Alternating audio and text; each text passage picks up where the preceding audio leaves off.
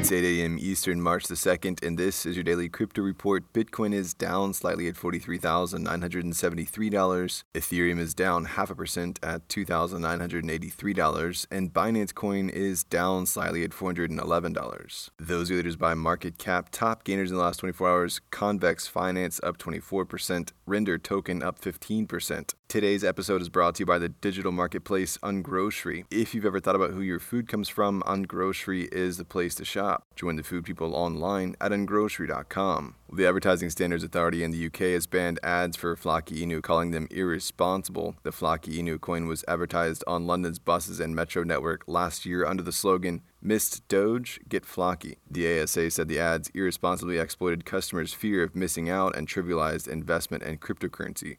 For their part, Flocky Inu had argued that the ad was aimed at the informed customer and that the average customer who was not well versed in crypto investment would be unlikely to engage with it, but it does seem like it was designed to cause FOMO.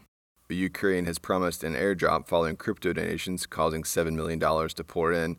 The snapshot will be taken tomorrow on March the 3rd at 6 p.m. Kiev time. Their tweet says, "Reward to follow," although it's unclear what the reward would be. Ukraine has raised more than $30 million in crypto donations so far. At the same time, the country is raising larger sums using more conventional funding tools such as war bonds. MoonPay has picked up another coveted NFT, this time from a Christie's auction, spending just over $750,000 for World of Women number 5672, making it one of the most expensive in the World of Women collection. MoonPay was buying it for an unknown buyer. British auction house Christie's is known for its NFT sales, notably Beeple's $69 million Everyday series. Well, in February, Bitcoin miners picked up over $1 billion in revenue, with most of those monies coming in from block subsidies. That said, revenue has dropped for the fourth consecutive month, with a month-over-month decrease of 12% between January and February.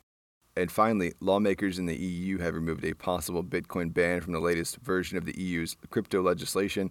European MP Stefan Berger confirmed on March the 1st the latest version of the EU's Markets in Crypto Assets, or MiCA, directive has been stripped of a passage that many feared would lead to a ban on cryptocurrencies that use proof-of-work mining, with Bitcoin being the most notable proof-of-work crypto. The voting date is set to be in 2 to 4 weeks from the 14th of March or early April. Well, that's all for us today. Visit us at dailycryptoreport.io for sources and links. Add us for Alexa Flash Briefing and listen to us everywhere else you podcast under Daily Crypto Report.